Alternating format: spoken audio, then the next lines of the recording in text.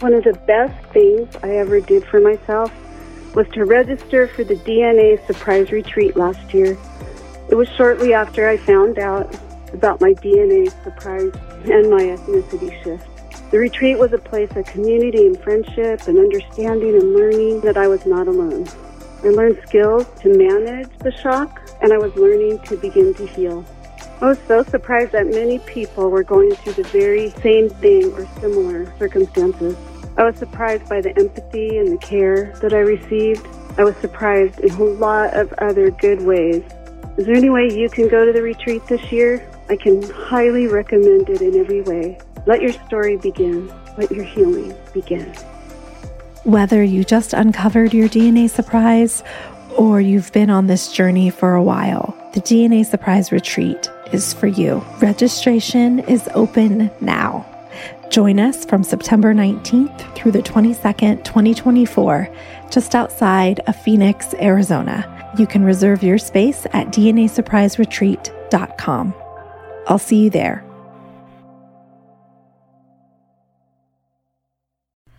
Hello, and welcome to a bonus episode of DNA Surprises. This episode is a crossover with Everything's Relative with Eve Sturges. In this episode, we chat about our own NPE stories, the importance of humor throughout our journeys, and why we started our podcasts in the first place. I also share something I've never shared before, that I've been on the other side of a DNA surprise. Thanks to Eve for collaborating with me on this episode. If you haven't checked out Everything's Relative, I've linked the podcast in the show notes. Thanks for listening.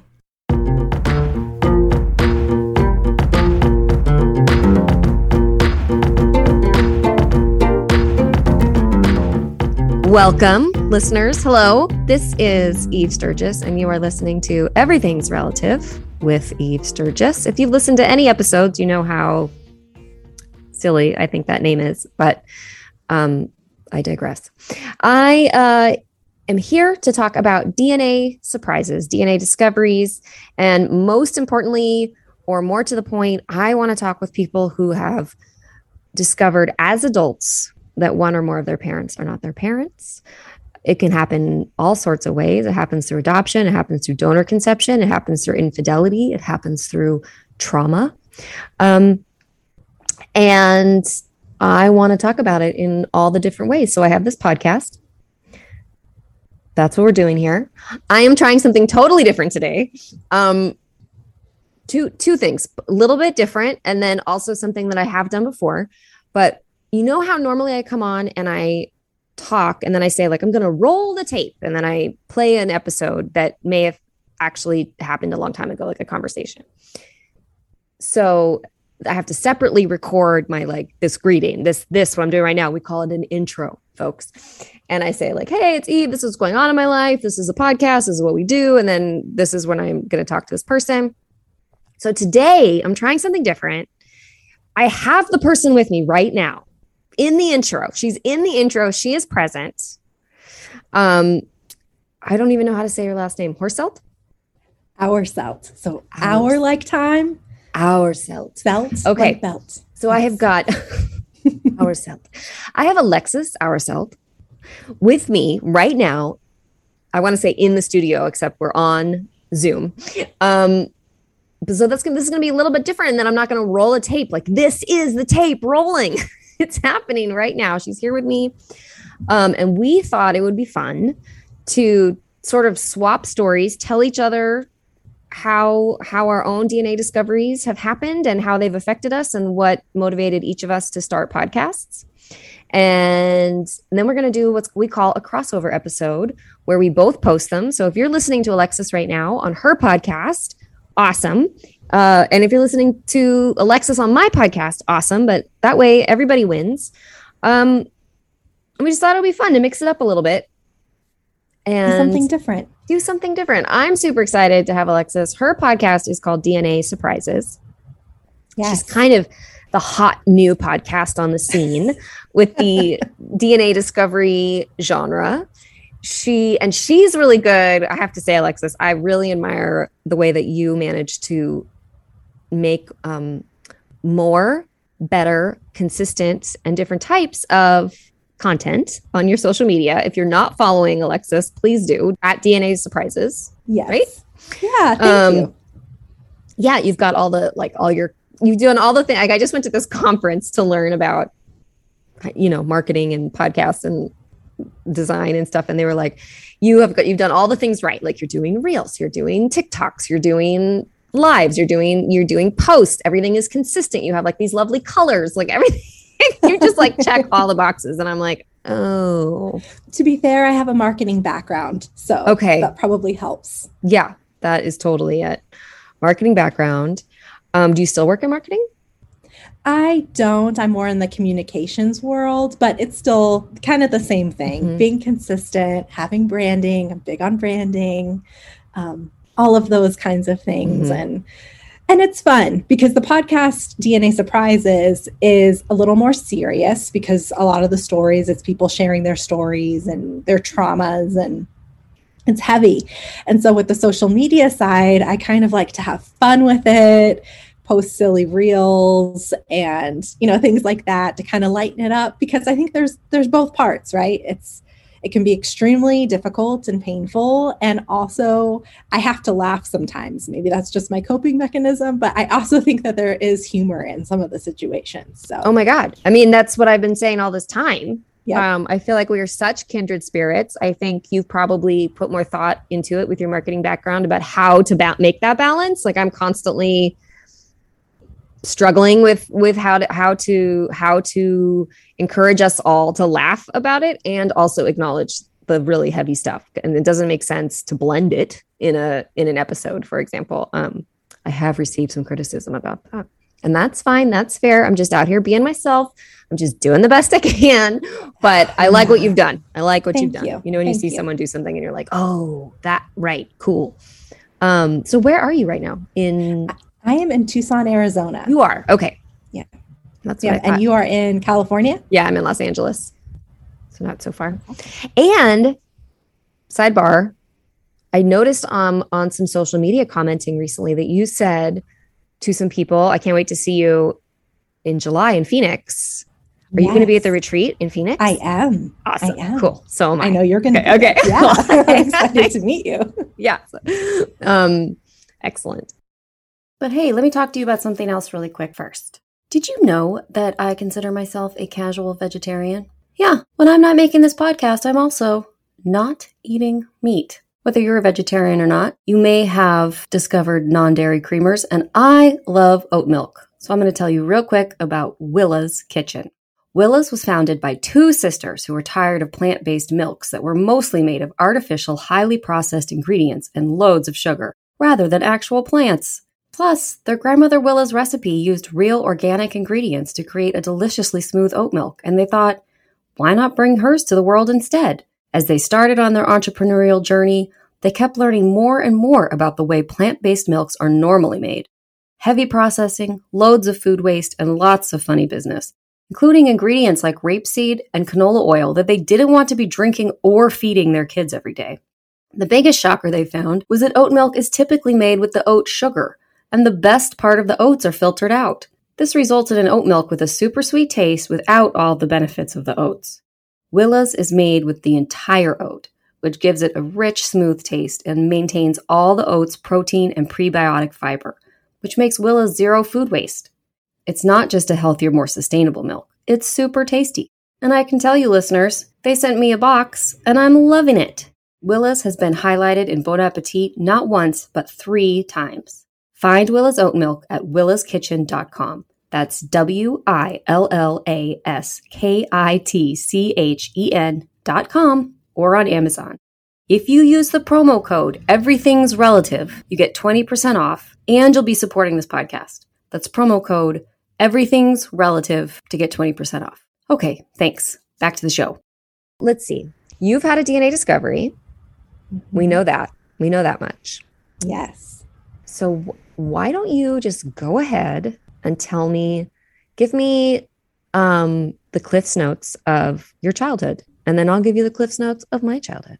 Sure. So I grew up a military brat. My parents were Air Force, and they met in Spain. And that's sort of the origin story that I was always told.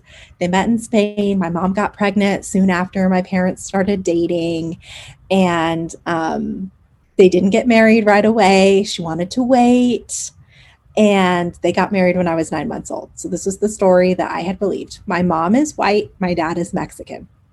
So I grew up thinking that that was my racial background. I've been questioned on it my whole life, but I have two younger sisters who look fairly similar to me. I was going to say, you look like that. I live in Los Angeles. Yeah, you pass for sure. Yeah, I like pass. You look Mexican. You look white. Like I wouldn't question half Mexican at all. No, but being biracial, it's ambiguous. My parents stayed married. They're still married. Like I said, I'm one of 3 girls, and really never questioned anything about my cultural background. I struggled with feeling like I fit in with the Mexican side, but I attributed that to being biracial and having a closer connection to my mom's family than my dad's family. So really just went through my whole life like getting questioned. Are you Black? Are you Hawaiian? Are you Italian? Are you Puerto Rican? Are you like everything? And I'm like, no, I'm just Mexican. This is how I turned out. And yeah, so I was completely blindsided when I found out. What about you? So thank you for asking, Alexis. My childhood was not I was going to say it was similar. It wasn't similar at all, but I'll tell you what the part that was similar. But I think really what I was connecting to was like just having an origin story that you learn and is the narrative. And people questioned if I was related to my family, but which they didn't do to you. But I mean, like questioning sort of like who, what are you? And anybody that's seen me, it often had to do with my eyebrows, which now we're looking at 25 years of waxing and shaping these guys. Right. So previous to that, they were even bigger, even darker, much more prominently featured on my face. Okay, so my childhood, I describe it as my parents were high school sweethearts.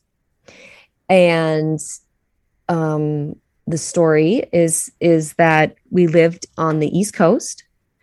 And then my parents decided that they wanted to be closer to family, and it made more sense to move back to the West Coast. So then we moved to this small town in Northern California called Petaluma. There were 4 of us growing up, 4 kids. And the most important variable to me was that there was on the East Coast, and then for the first maybe 10 years of my life, we were extremely evangelical, born again, fundamentalist, whatever word you want to use, Christian. Mm-hmm. And even at 10, if I say first 10 years of my life, it was like that. The fade out was slow. And my parents, I think, still have redefined their faith in a new way. So they really bristle when I say like fundamentalist, or they get but when I tell people the details of that life, everyone's like, okay, yeah, that's, it was pretty, I don't know what else to call it. I pretty fill in the blank, like fundamentalist. So it was about missionaries. It was about Jesus. It was about saving yourself for marriage. That was the big one. And it was very chaotic. There was lots of other things happening in my family that I don't talk about so much on the podcast, but it was a very, very chaotic and very stressful time, probably more so for my parents than for me. And so as far as feeling like I fit in, I didn't really feel like I fit in, but I attributed it more to my other family dynamics. And then people would ask me all the time, are you adopted? My brother and my sister both have blonde hair and blue eyes. Both my parents have bright blue eyes. So yeah, so those are the things that I look at when I think about my childhood. Of course, we could pick and pull all sorts of things within there. So much, right? You're the oldest of 3? I am. Well, yes, I'm the oldest. Yes, I am the oldest of 3 that I knew of. There was, and I haven't talked about this on the podcast before, but there actually was a surprise older brother that came from my dad's side when I was 14. So I did experience what it's like to be on the other side of a DNA surprise, so to speak. And how traumatizing that was to my family to go through that. And I think that kind of added this layer of complexity to my own discovery. Was like, okay, well, we already went through this and you saw what this did. Why didn't you tell me when I was that age or before? Yeah, Alexis, what are the chances? And I guess that's part of what we're talking about in our podcast, is that actually the chances are very high. Yes, extremely high. The chances are actually very high that you've got a DNA surprise in your life. But if I didn't know that, and I hadn't been doing this podcast, and I hadn't been, like within the NPE community for the past few years, I would be like, the chances must be like 1 in 10 billion that you would witness it and then experience it. But no, nope. Yeah. Yep. Okay. Interesting. So you were 14, and how old was this? Can you tell me a little bit? Do you want to talk about Yeah, sure. that? Yeah. So, what happened? So my dad, he had dated somebody when he was like in high school, kind of the typical story that you hear a lot. And he joined the Air Force. She got pregnant and told him that it wasn't his and leave her alone. It's not yours. And knowing my dad, like, especially everything I know now, he is extremely noble, wants to do the right thing. So he obliged. I mean, he was going to, probably marry her. That's probably what he would have done, knowing my dad. But she told him no, it wasn't his. And then never really heard anything. I never knew that this child existed growing up or anything like that. And then when the child turned 18, he came forward and actually sued my parents for back child support. So that's how he was introduced, was through a lawsuit. Wow. I'm sure I'm not alone. I did not see that coming. Yeah. Whoa. So they did a paternity test and confirmed, and it was in fact my dad's son. And unfortunately, like, no relationship really came from that. My dad tried. Oh, really? Really? Yeah. They didn't become friends right away when he showed up with a lawsuit? But you know what? My dad, like, the kind of person, my dad is like the best man. And he wanted to have a relationship with him, but his son just really wasn't very interested. I don't know what he was told growing up. I really don't, but it was hard. It was really, really hard on my family to experience that. And like I said, it made it even more complicated for me in some ways when then I found out that I was an NPE. Right. Mm-hmm. Yeah. Yep. I relate to that element. So what did happen for you with your DNA discovery? What led to it? So like I said, I was blindsided. I had absolutely no idea. I had put an Ancestry DNA kit on my Amazon list years ago, just thinking, it's a good gift idea. I don't really want for anything, but this is something I'm curious about. So if you want to get me a gift, here's an idea, right? And nobody ever got it for me, which looking back, I'm like, I wonder why. Oh my God. Yeah. I was like, no one ever got it. And I didn't even think about that. Like, oh yeah, of course. Yeah. So there was like a Prime Day deal last year, and, COVID, bored in the house. I'm like, I'm going to do it. I'm just going to get it for myself. And I did. And I sent it off. I remember my mother-in-law was at my house, and I was like, hey, can you drop this off at the post office on your way back home? And she was like, ooh, you're doing one of these? And like, she had no idea, but she was even like, ooh. And I said, yeah, I'm curious about my ethnic background. And that's really what it was about, was because when my dad's mom, when my paternal before grandmother died, she was researching like which Indian tribes we descended from on the Mexican side. And she died before she ever really got a lot of answers. She died in 2009. So I thought, well, I can find out some of this information. I'm really curious about that stuff. So that's why I took the test. And 6 weeks later, I'm like sitting at my computer. I work from home, about to join a meeting. I'd just taken a new job, leading a team. Yeah. And I'm about to put you in a leadership position. Yep. Right before those results roll in. Oh, yeah. And I check my phone and I see that I have my ancestry results and log on, and I see my genetic breakdown first, the ethnic report. And I look and I see that there is no Mexican, no Hispanic, nothing at all. I'm actually African American and descended from early Carolinas African Americans. And I'm floored. I have no idea what to make of this. Instantly, of course, like everyone else, this is a mistake. This is wrong. Somehow they mixed up my sample. So I go to my matches and I actually have a parent-child match. Shit. Yeah. Oh my God, yeah. Alexis. Yeah.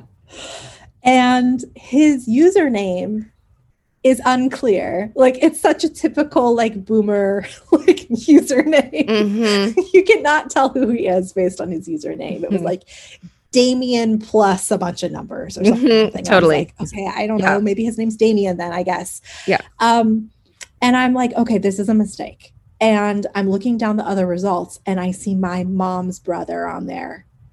And when I saw him, the denial was so strong that I was like, it's a partial mistake. Yeah. I was like, okay, well, they messed up one part, but they didn't mess up the other part. Yeah. Totally. Right. Exactly. Totally. 50% totally mistake. Yeah. Yeah.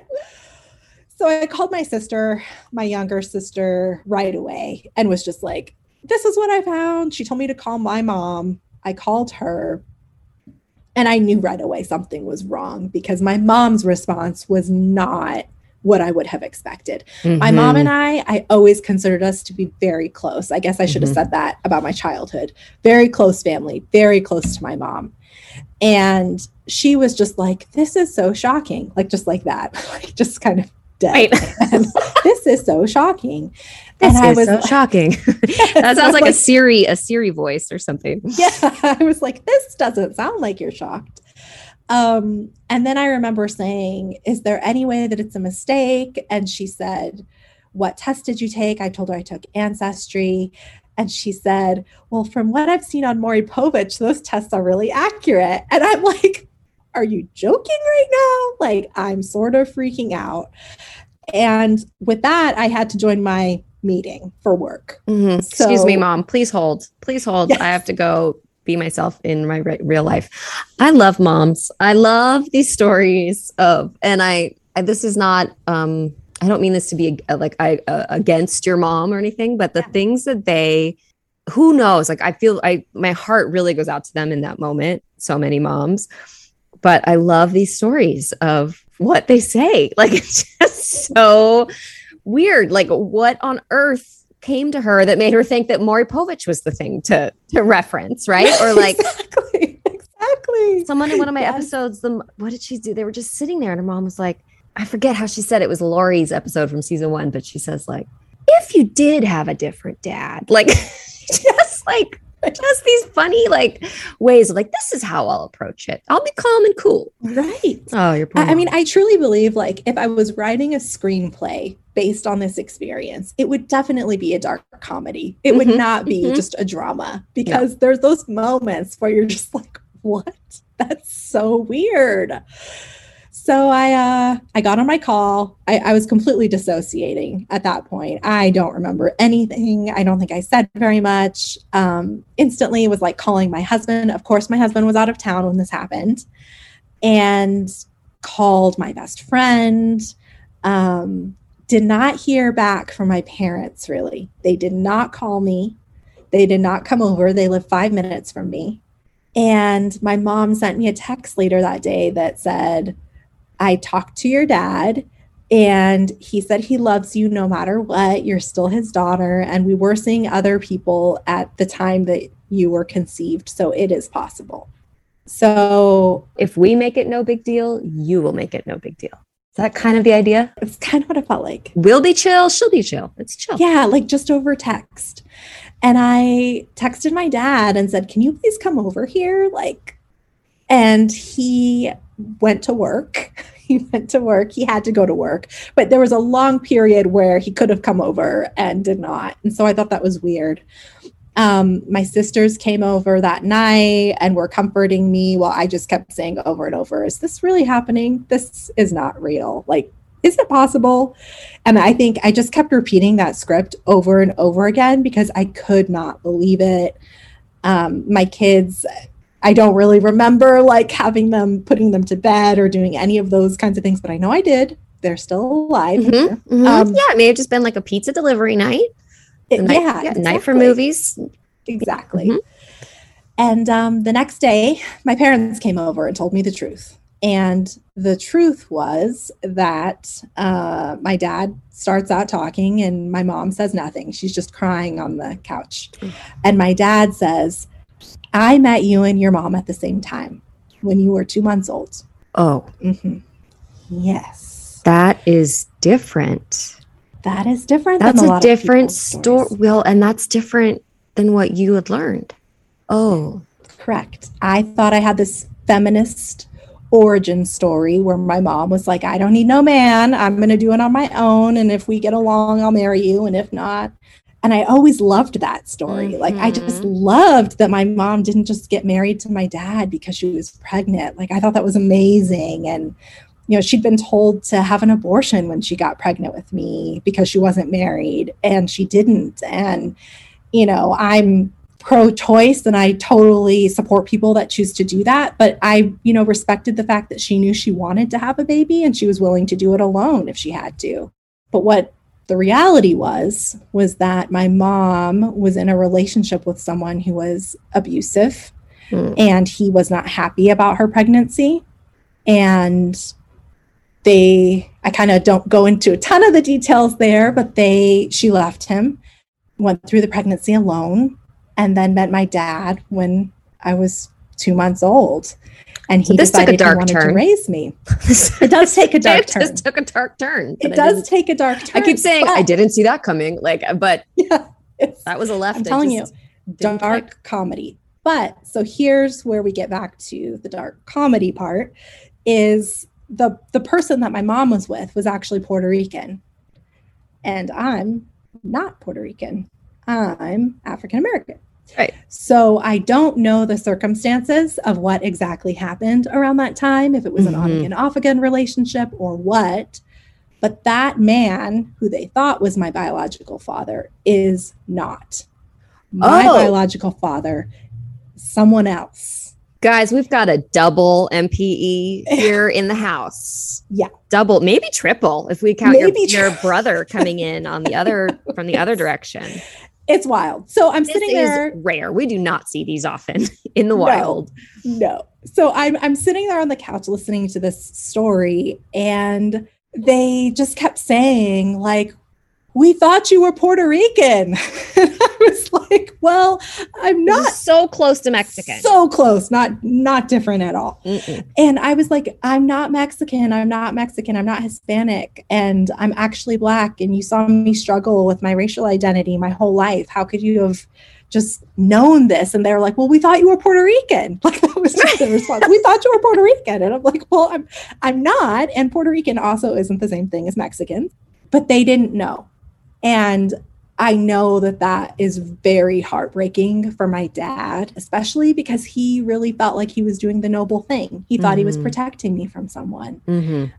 And it turns out that my bio dad is a perfectly nice person who maybe had a very short relationship with my mom. They don't remember each other at all, which is kind of weird for me. But yeah, that's how I found out. Wow. And how long ago was that? This was in July of last year, 2021. Oh, hello, folks. We are not even 1 year old.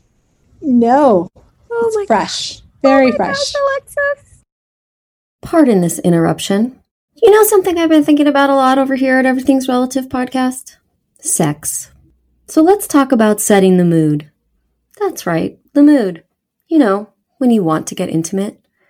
Or perhaps after you've gotten intimate, be it by yourself or with a partner, there is something you need to have on your nightstand. MOD. MOD is redefining what sexual wellness and modern intimacy looks like. They are creating a whole new chapter in the outdated sexual wellness industry. MOD makes modern, body-safe, and high-quality essentials for before, during, and after sex. They have a whole variety of products, like vibrators, lubricants, and condoms. Their products are absolutely beautiful, with a lot of attention paid to design, sustainability, and simplicity. Basically, if sexual wellness has a name, it would be Mod. Honestly, these are products you want to be seen in your bedroom instead of hiding them.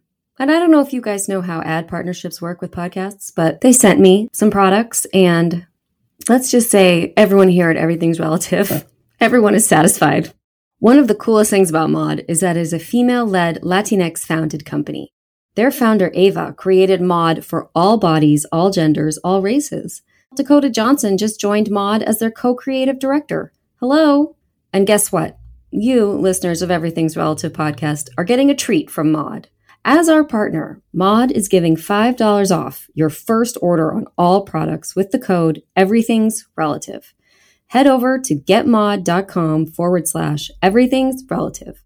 That's getmaude.com and use Everything's Relative to get $5 off your first order.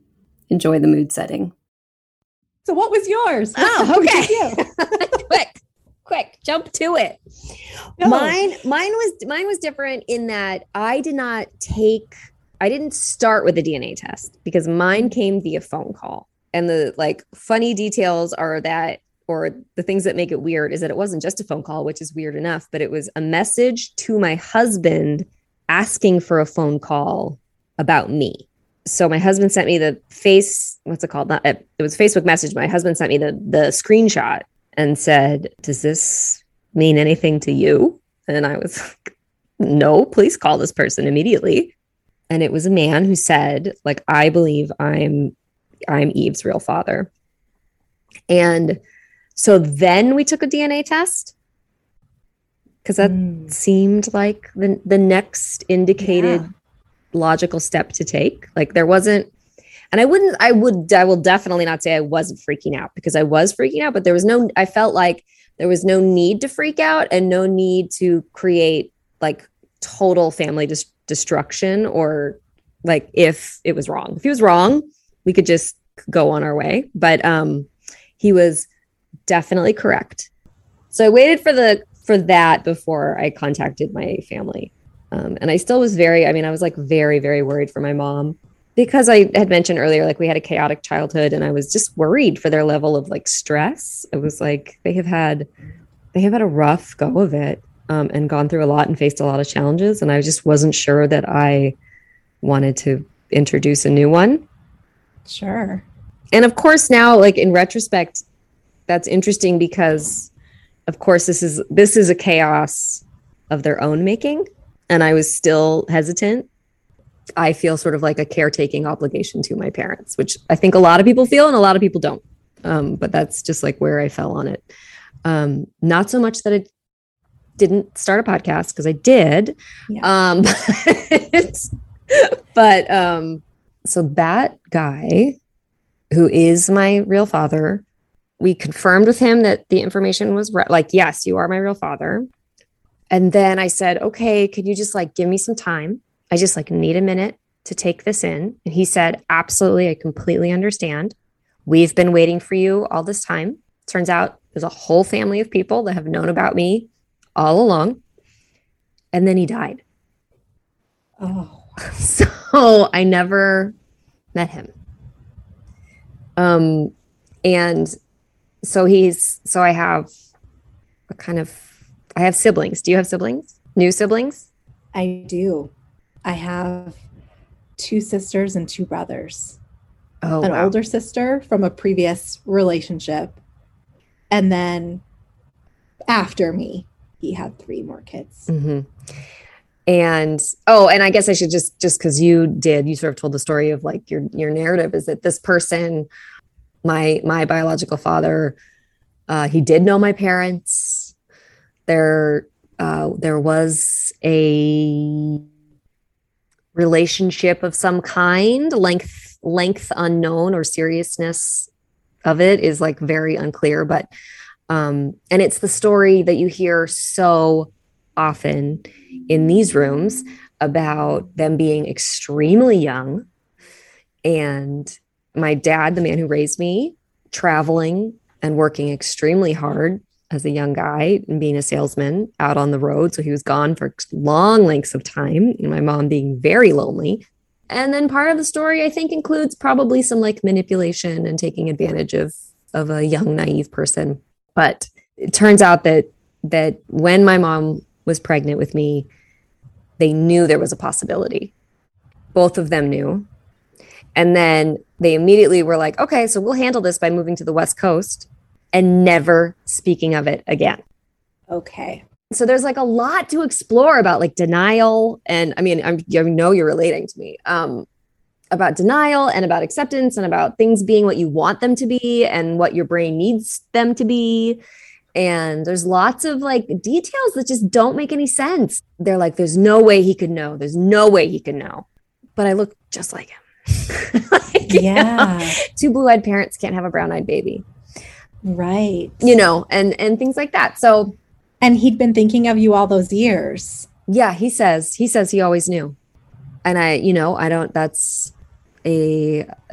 there's no way for me to know.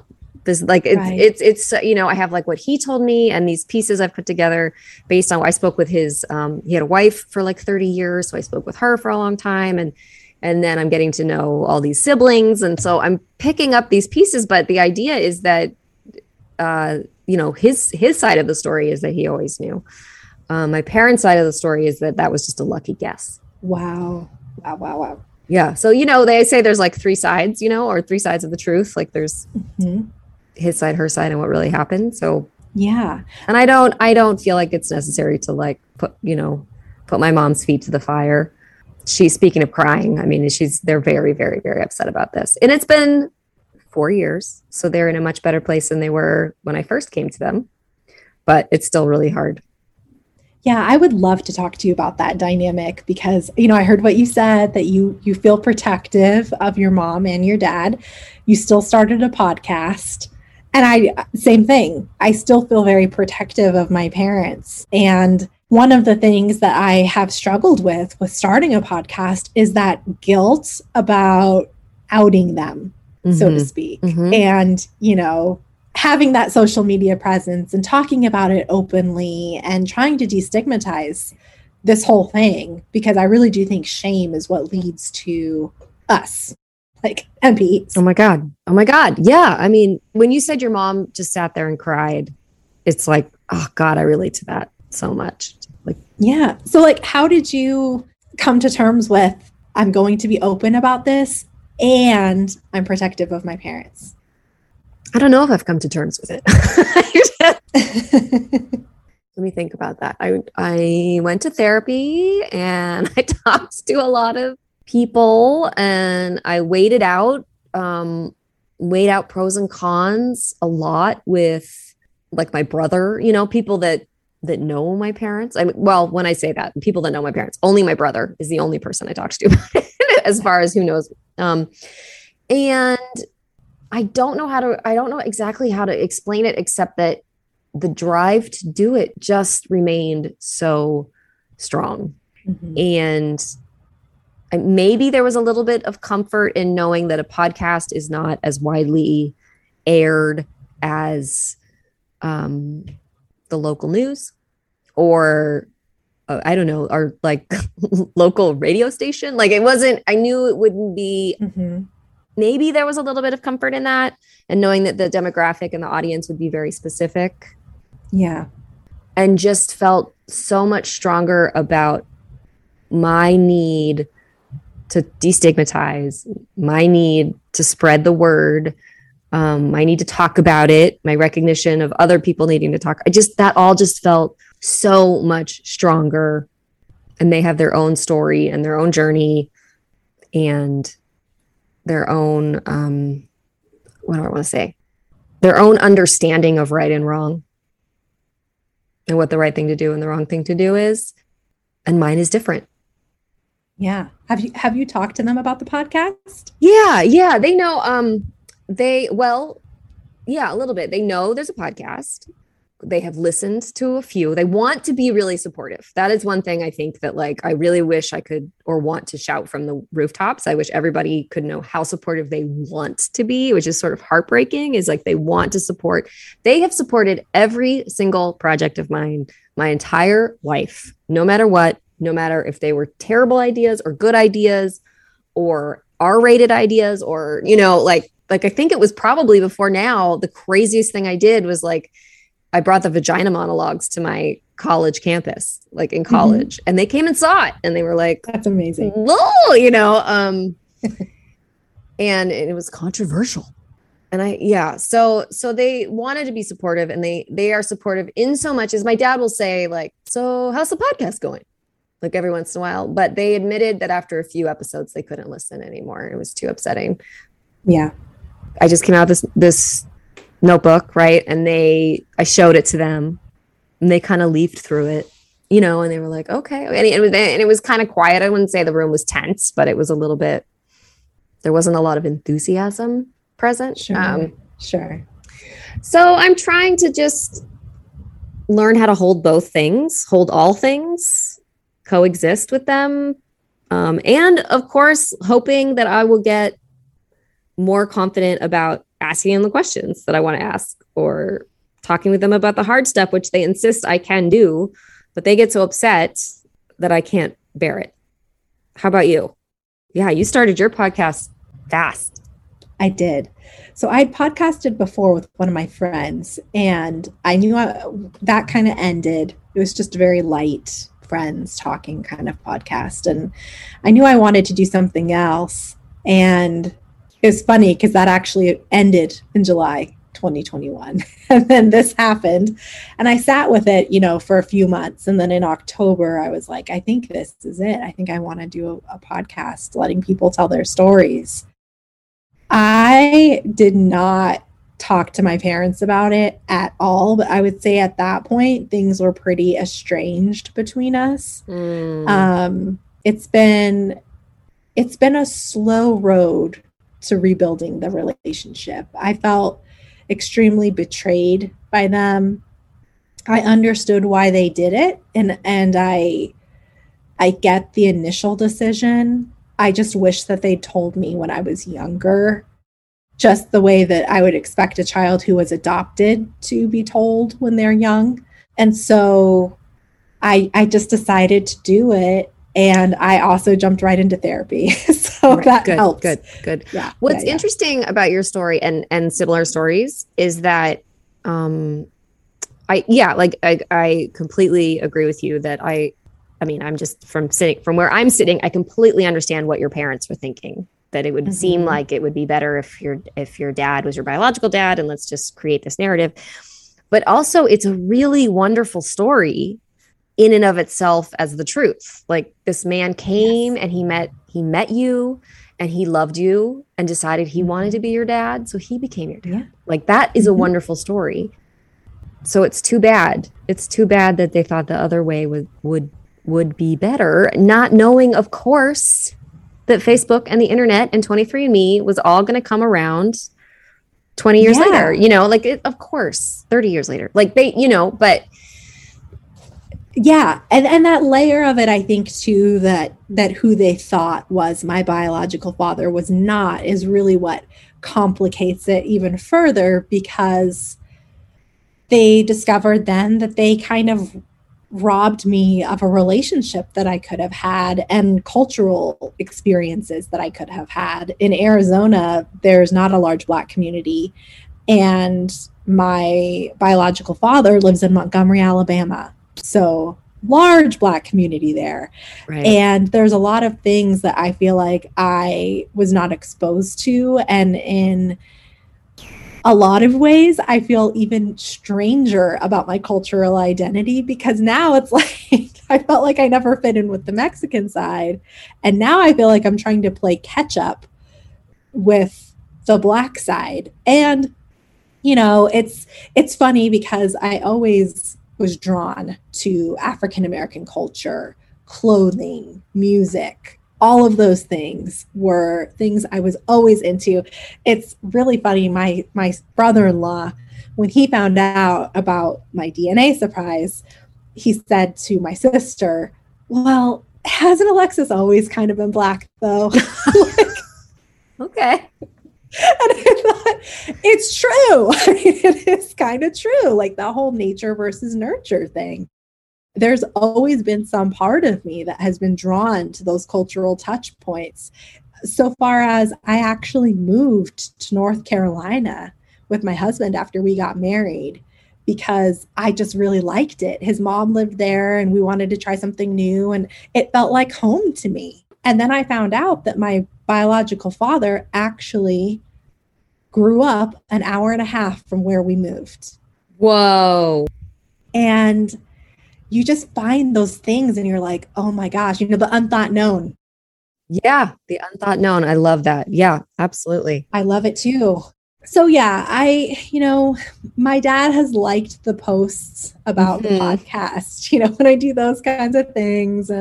My mom hasn't said anything about it at all. Interesting. I don't expect her to, but I think the way I view it is it's my story.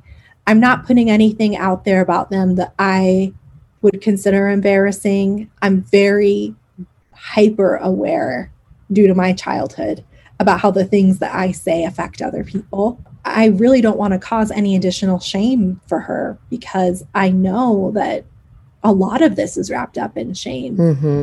But one of the things my therapist told me that I just love is that some of us have to heal in front of everyone so that other people don't have to. Yeah. Oh, I love that. Yeah. And that's really what I see what we're doing here with our podcast is we're giving people a platform to heal publicly. We're healing publicly. And hopefully we're supporting people out there who maybe don't feel comfortable sharing their stories, but are really going through it because it's hard. Mm-hmm.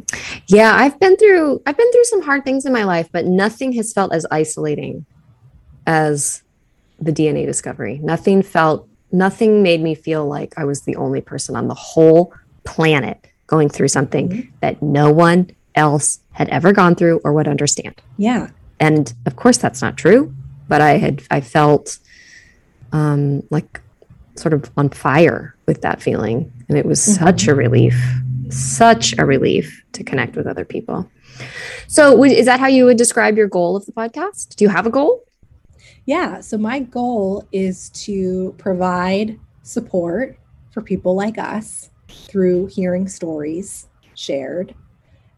And then through that sharing to hopefully reduce the shame and stigma associated with these kinds of situations.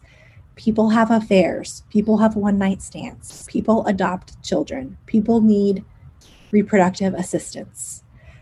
All of those things happen, and there's nothing to be ashamed of if a baby results from any of those things. And it's best to be honest about that so that these traumas that happen to us as adults stop happening. Like my goal would be for there to be no more NPEs in the future. Good goal. That is my hope for the future. Do I think that it's feasible? No, I think that there will always be NPEs, but it would be great if there were a lot less of us because there's nothing to be ashamed of. Like we're here. What's your goal? Oh, I couldn't just agree with you more and just feel so aligned with everything you've said, Alexis. My goal has been to reduce the stigma. I really want to talk about shame. And I think one thing that I'm interested in, and I don't know if I focus on it out loud, but I'm really interested in the way that culturally and society and sort of our patriarchal paradigm has created this system that makes women, not only women the carriers of the situation, but the women end up being the holders of the shame. Mm-hmm. There's nothing to be ashamed of. And why and where and when did we decide that there needed to be all these rules about sex and that everyone, it feels like to me, everyone would pretend that those are the rules we follow when clearly the number of NPEs are showing that that is not the rules we follow. So why are we doing that? Right. Like, I want to talk about that. Why is it okay for people in their 20s to have one night stands and that kind of thing that we kind of just accept in our culture? But then once somebody gets pregnant from it, it becomes an entirely different thing. Totally different. Yeah, completely shifts. There's just so many double standards. Nothing makes sense. And the result is that all of this shame is traumatizing people. So yeah, I want to talk about it. So hopefully between you and between me and between the other podcasts that are around, we can form this like coalition of information and like shame killing, shame relieving or something. Yeah, absolutely. Absolutely. Yeah. And I love what you do with your podcast. I know you said that you've gotten feedback before that the humor is not good, but I think it's great because like I said, there is humor in everything and we have to be able to laugh. Otherwise, I don't even know where I would be right now if I wasn't able to laugh a little bit. My sister and I laugh about it all the time. And I remember like when it first happened, my sisters would make these just really dry jokes about the situation. And then I'd kind of look at them and I'd be like, I'll allow it. Yeah. We just kind of laugh. But it is a fine line because then depending on the day, sometimes it would just hit me wrong. And I'm like, I don't want to laugh about it today, Yeah. Oh, absolutely. And I think that's the key is knowing yourself and knowing like when you want to laugh about it and when you don't, and going to the appropriate like resource accordingly. Absolutely. If you're not in the mood to laugh about it, don't go to the people that do.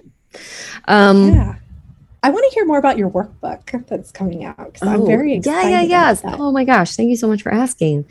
Some of the rollout has been totally backwards. I am a first-time workbook publisher.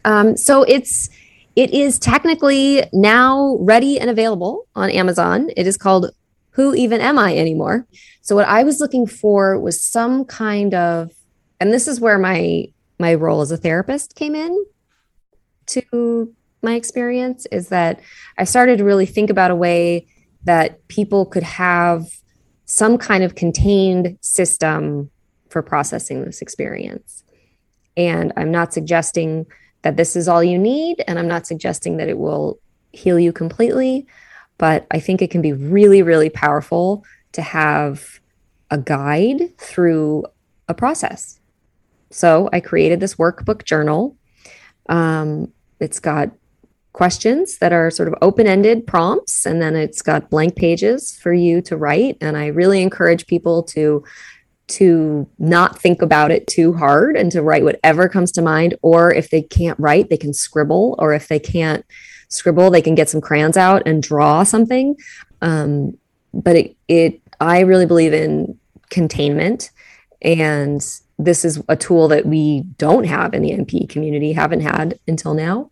So I thought it was really important to create one and start really making or creating the resources that I felt I wished I'd had in my first moments, and also that I wish for my fellow community. I love it. I really concentrated on having the questions. They're in a particular order. It's okay if you go out of order. You can do it by yourself or you can do it with groups. I encourage people to create groups around it and meet weekly or biweekly and discuss like what they wrote or how it felt or what they think. And so I am trying to be just brave about being proud about it. You should be proud of it. I think almost every NPE I've had on the podcast so far has said there's no book, there's no guidebook. And with the addition of this workbook, and then I know Leanne, she has a book as well, which has a ton of resources in it. Mm-hmm. We're starting to see more resources. Yeah. Well, I just love what you're doing with the way your podcast offers this platform. And then I love all the ways that you're having fun with it.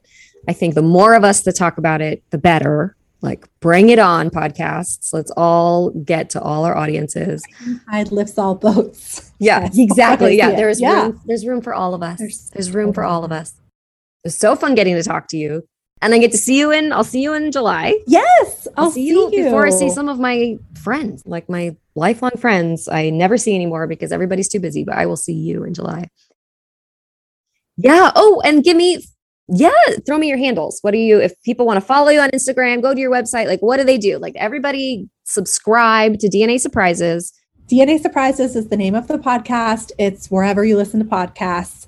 DNASurprisesPodcast.com if you want to see the website.